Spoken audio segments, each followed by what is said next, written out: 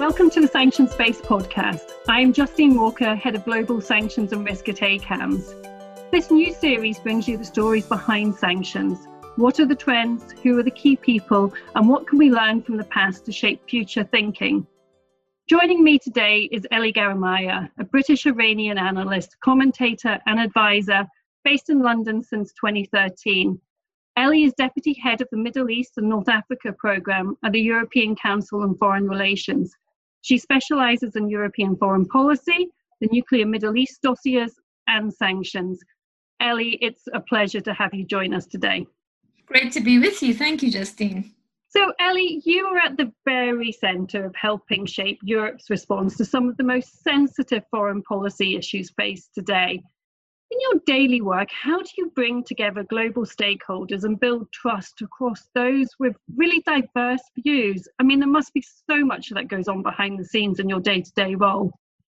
Yeah, well, I mean, I've been in this track 2 and diplomacy work for about 7 to 8 years now. And I think that the number one factor is building trust with individuals on a one-on-one level and trying to leverage that trust that people have in you to bring very different stakeholders together, people that wouldn't normally find themselves in the same meeting or the same dinners, and trying to push these folks to just meet, talk, build confidence over years, and find that there are areas where there is a mutual interest to develop solutions to major problems that are facing their countries. So particularly in the Middle East region, which is my bread and butter area of work, there's just been this explosion of conflicts over the last 10 years, particularly different hotspots from Syria to the rise of ISIS to what's happening now in Yemen. And so there's a lot of different viewpoints at play about how these conflicts should be solved. So one track of my work is trying to bring different strands of people in different societies together, whether that's civil society or senior government officials, to look at the same problem from different angles and hopefully try and find some creative solutions out, even if that means some very baby steps towards ceasefire of conflicts or just opening dialogue on soft issues between countries.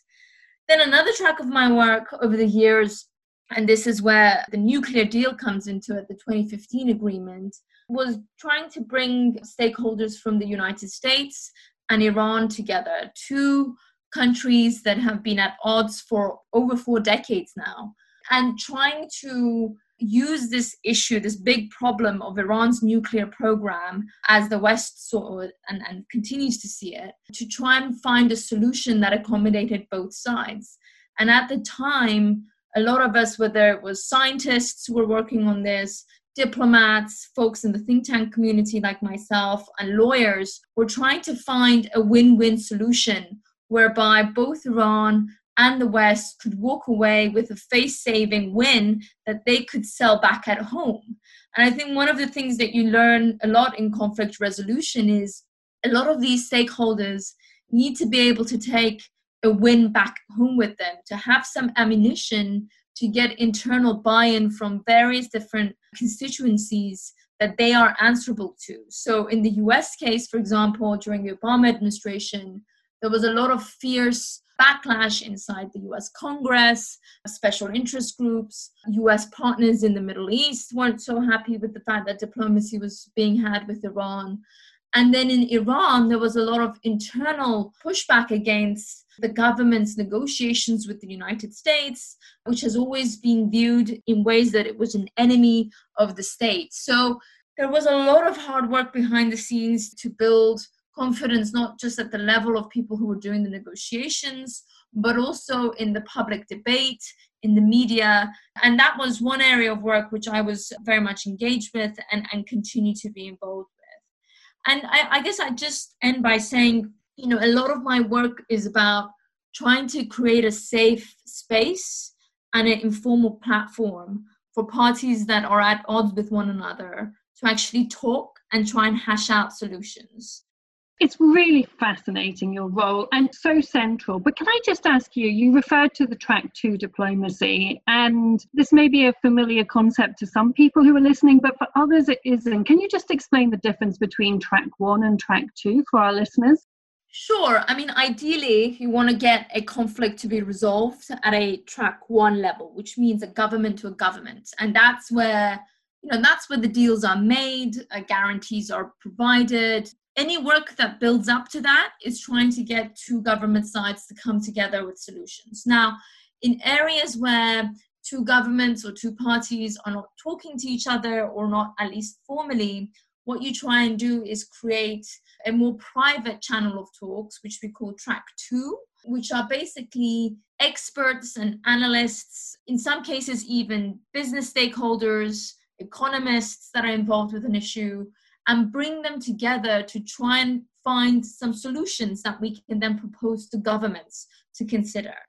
And then the kind of middle of those two is something called a track 1.5, which is something that I'm engaged with a lot, which is when you bring both experts and economists or business people plus the government folks all together in one room. And that's a kind of informal setting where government officials can kind of let their hair down, take their hats off, and have a more informal conversation without being tied to formal government positions. And those have been the most interesting to me, where it's the government officials that bring in the reality of the politics at play in their respective capitals, but also it's the analysts and the experts that provide them with some creative channels that they may not have considered in their very busy, hectic government offices when they're trying to deal with 20 different priorities. So that's the type of work where I think you can find some very interesting breakthroughs. Not always, but sometimes actually end up feeding up the chain at the very highest level and are considered as possible solutions to major problems. And it is such an interesting sort of element within this conflict resolution. I mean, I've been really lucky or very privileged, I would even describe it, as being involved in some track 2 discussions and even some 1.5. And it is exactly as you say, that process is just so critical to this. You're covering such a big brief. You've got the Middle East, you've got North Africa, you've talked about some of the challenges faced across the region around conflict, sectarian tension, economic crisis, political unrest. When you're looking at these conflicts and these challenges, are they completely interrelated, or do you approach this on a country level, topic specific aspect? How do you set your parameters of what you're going to explore and the types of solutions you come up with? Yeah, well, I would caveat this by saying that unfortunately, the Middle East and North Africa region just keeps getting more complicated and complex by the month, really. Just when you think you've managed to calm one situation, another flashpoint kind of flares up. And the region is becoming more and more integrated. So one area of conflict, which you thought was neatly contained, ends up spilling over into something else. So, I mean, a very small example for now is in the Middle East. We've, for example, been seeing new competition arise between Turkey and some of the Gulf Arab actors like the United Arab Emirates in places like Syria, for example. But now that's spilled over to a conflict much further away in Libya, where they're both there backing different actors. So there is a major area of my work where I get together with my colleagues in my organization, and we think about the thematic issues that are affecting the region and try and see where there might be trade-offs that can be made by countries in one theater versus another. But most of my work personally is focused on understanding a specific country. And here for me, that is Iran. My colleagues cover lots of other countries in the MENA region. And I think why that's important is because we try and pick people who know the language, who know the people on the ground, who have an understanding of the context, and who can really present a realistic interpretation of what may be happening inside of the country's political elite and political establishment, as well as the ground level, grassroots level. And I always actually hesitate to describe myself as an expert on Iran because I think there are so many deep issues, complicated issues. I actually prefer to just say that I'm an analyst who's building my expertise because I think, even people who've been in the heart of politics in that country for decades end up being surprised by how events turn out. Essentially, my work is both on a very country-specific analysis level, and I've been working very, very intensely on the nuclear issue and nuclear diplomacy, but also these regional actors are becoming increasingly involved in the affairs of one another, near to their borders and further away. And so I have to then come together with my colleagues who work on those other countries to try and understand the dynamics on the ground and present a much more comprehensive image of what a solution to these tensions that we're seeing in the region could look like. So Ellie, you're very modest. I think to most of us, we would refer to you as really one of the experts in this area. And just sort of even demonstrating this, in 2015, after more than a decade of negotiations, there was just huge excitement across world powers and Iran on reaching a nuclear deal. This was just viewed as such a key achievement. You were actively involved in the lead up to the nuclear deal. What did that feel like? Did it feel like you were part of history when actually an agreement was reached? It really was such a rare moment of hope, I think, for people working, particularly on Iran, I would say, where you had so many years of hostility and standoff and heated rhetoric and the threat of military intervention, shadowing over the country, to then come to a situation for 2 years. There was such an intensive negotiation process going on between Iran and the West in particular. And, I was regularly attending different rounds of negotiations in Vienna or in Switzerland, normally in wonderfully located places, I should say. And, you would sit there in a hotel lobby for days and days, and you got to know every journalist that was working on covering the issue. You got to know every official who was working on the negotiation. You would have side coffee conversations with people, understand the dynamics of the negotiations, what was going right, what was going wrong. You try and feed in where you could some humble solutions to some of the really incredible, difficult issues that the negotiators were dealing with.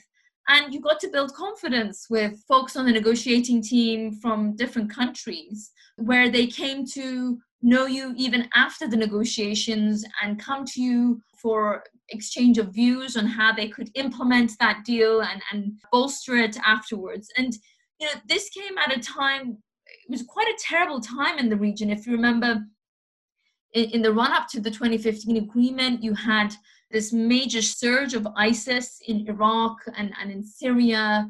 You had both the Western coalition and Iran fighting this common enemy in ISIS inside Iraq. You also had, a very terrible war that was dividing the international community with respect to Syria. And the Iran nuclear deal was one very rare silver lining instance of these parties, these world powers, coming together on a common issue, finding a very difficult diplomatic way out of this nuclear standoff with Iran. And, I remember when the deal was signed, the sense of huge achievement for all the people who were on the podium and announcing that deal. And just thinking, wow, this just sets a rare example that all these countries who are at conflict with one another can actually come to agree on something that's very, very important. And then on the ground in Iran, you saw when the deal was announced, people poured onto the streets. There were street parties, music, dancing, honking of cars into early hours of the morning. And there was just this huge buildup of hope about where the country could go once the US and international sanctions were lifted. Remember, this is a country of majority of people are under 40 now, young, tech savvy, they want to be connected to the world. And so they saw this as really a turn of a chapter in their history. And I think that hope that came immediately after the deal, the degree and gravity of that made it so much harder for everybody to accept when the Trump administration decided to leave the deal and return all of the sanctions that were there previously. And that fall, from having the sanctions switched off and lifted to bring them back again, that fall for this kind of psychology and the economy of Iran was really, really hard, particularly after that major high in 2015. Let's now move forwards to 2020. And, you've referred to the situation with the nuclear deal, and it's a very fragile situation, very much, will the deal survive? And yet again, you're having to think through the very diverse global views that need to be reconciled.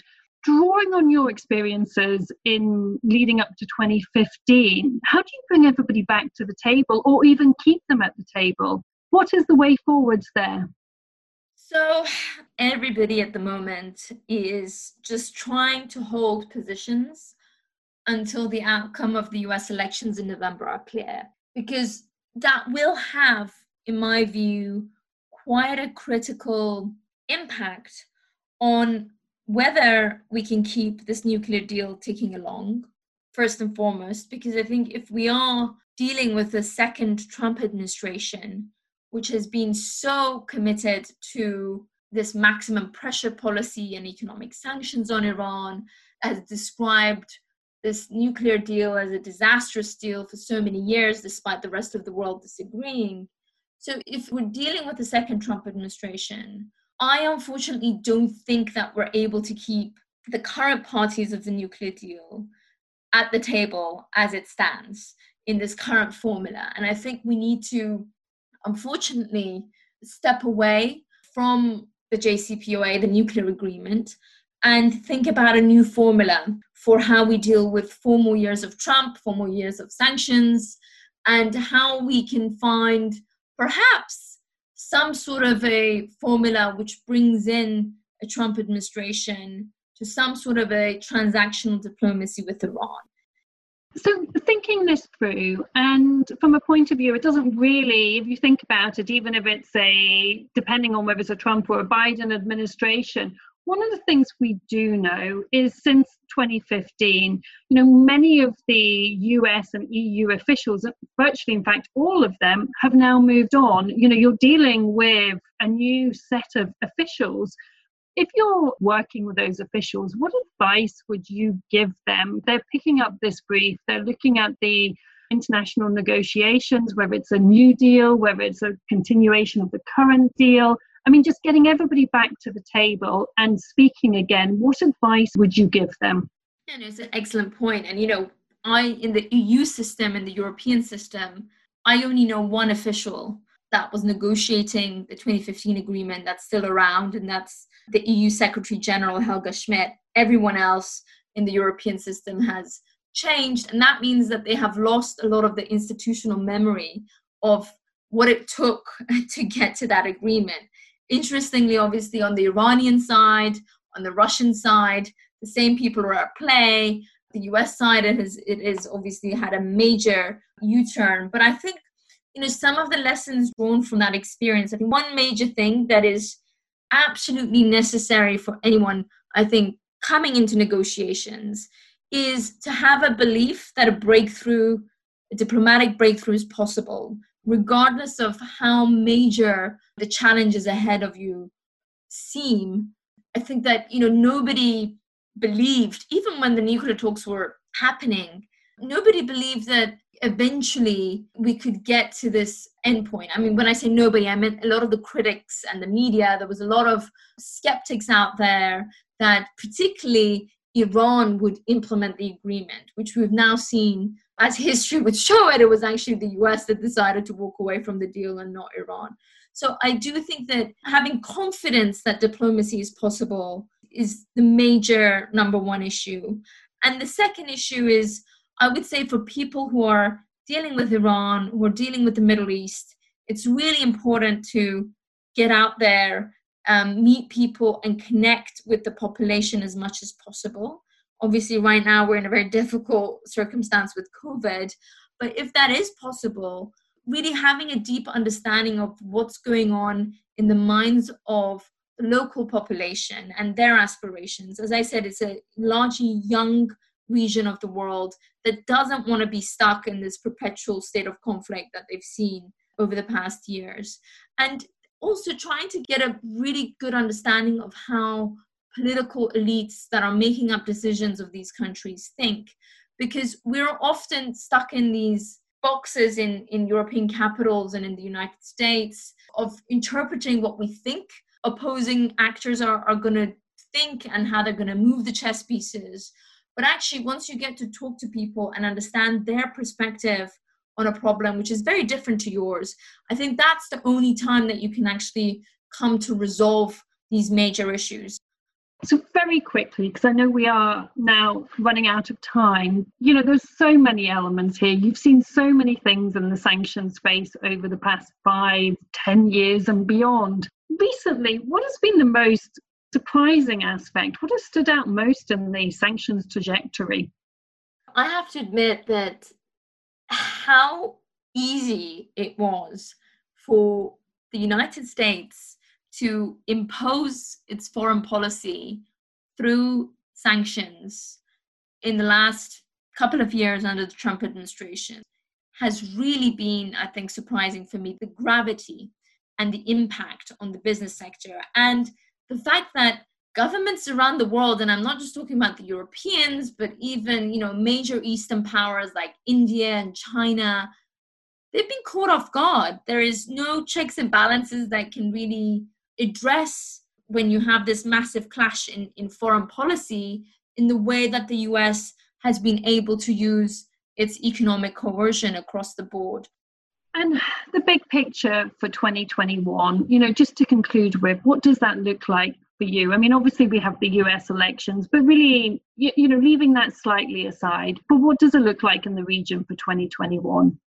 Oh, I'm afraid I'm going to have to come back to the US elections on that. There is so much everybody is hedging and holding positions and trying to move very carefully at this stage. It's usually like this, I have to say, before US elections, because for so long, US policy has had such major repercussions for the region.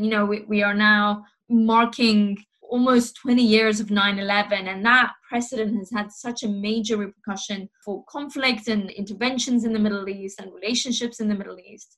So I do think that the outcome of this election will have a major impact on how regional players move the chess pieces, whether that's Turkey and what it's up to as a NATO ally, or Iran and how its nuclear program either escalates or actually rolls back as part of some sort of a diplomatic initiative. And also whether, Gulf countries that are involved in several conflicts like in Yemen or Libya continue to be as engaged as they have been. Unfortunately, with respect to the regional players themselves, I have seen so many missed opportunities over recent years, and the most recent one being the COVID pandemic, which had such a obvious humanitarian opening for regional players who are at odds with one another to actually sit around the same table, coordinate and discuss, to come together, and they've missed that opportunity. That I don't see there being major constructive movements on the intra-regional diplomatic front next year, unless there is a major push from world powers, whether that's the US or Russia or the Europeans, to press and nudge these actors to de-escalate and calm tensions. But I do think that what happens in the United States elections is going to be, I think, to some extent, a game changer for how various regional players in the Middle East position themselves next year. Ellie, thank you so much. I think you've just really helped to describe to us the huge complexity within the region and the various dynamics that you work through. It has been so insightful. I really hope listeners have enjoyed this podcast. Please do sign up as we move around the world to really look at the stories behind sanctions. Thank you, Ellie. Thank you, listeners.